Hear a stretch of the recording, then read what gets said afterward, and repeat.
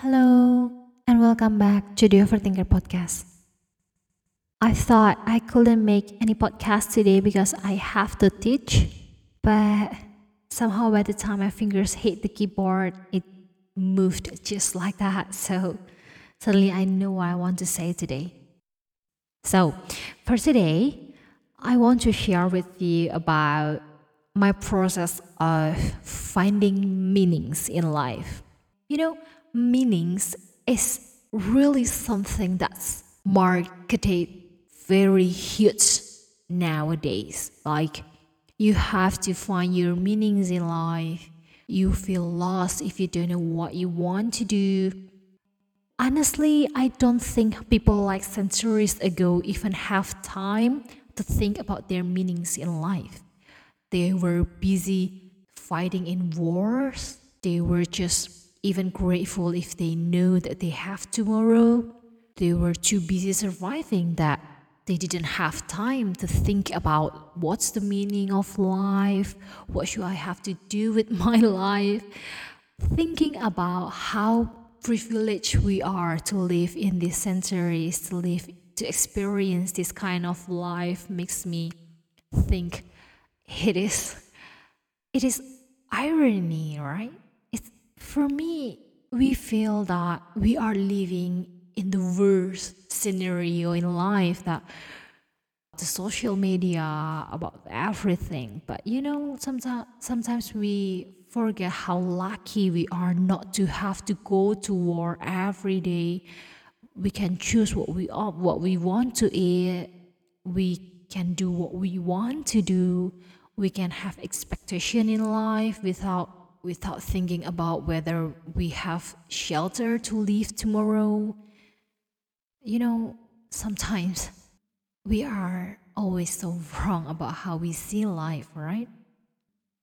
Anyway, what I want to tell you today is about my experience. I want to share it with you. I hope it gives you an insight about your life. I hope. I've been writing since my early teenage years, since I was 12 years old or less than that, I think younger than that. I have published books and making money from them. And honestly, it was satisfying indeed because I got money from my hobby. I did those writing habit as an escape route from my life, from my boring life that time. Or we can say that basically I write from my own sake of happiness and I made money from it. How could it get any better, right? And years ago, or even maybe last year, I thought I wanted to do it forever. Just write wherever I like and get money, and I'll be completely happy forever, I thought. So I prepared for it, I saved money for it, and I finally became a full time writer. But did you ever hear about this?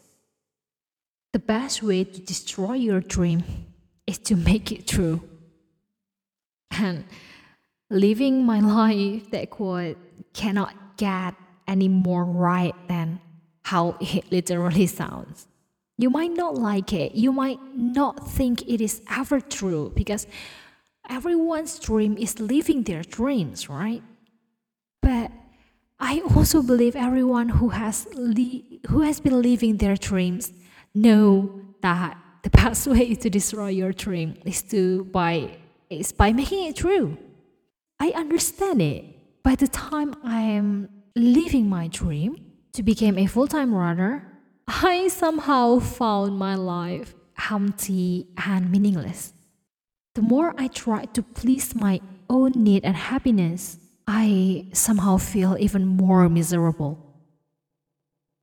At that very low moment of my life, I found that writing is actually just an activity that I would love to spend my time on earth for, with maybe.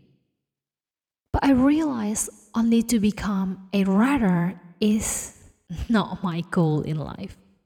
Because what I really want is to help people to touch to hug, to move people's heart, to make people feeling less lonely through the words I write with the sincerity and passion and caring.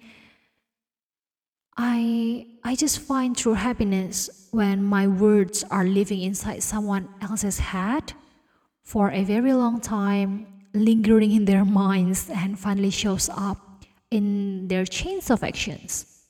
In their behavior, where finally they find my words could somehow change their minds and change their life to get better. And I do not talk about being rich. I talk about living in peace, being peaceful with whatever damn life throws at our faces.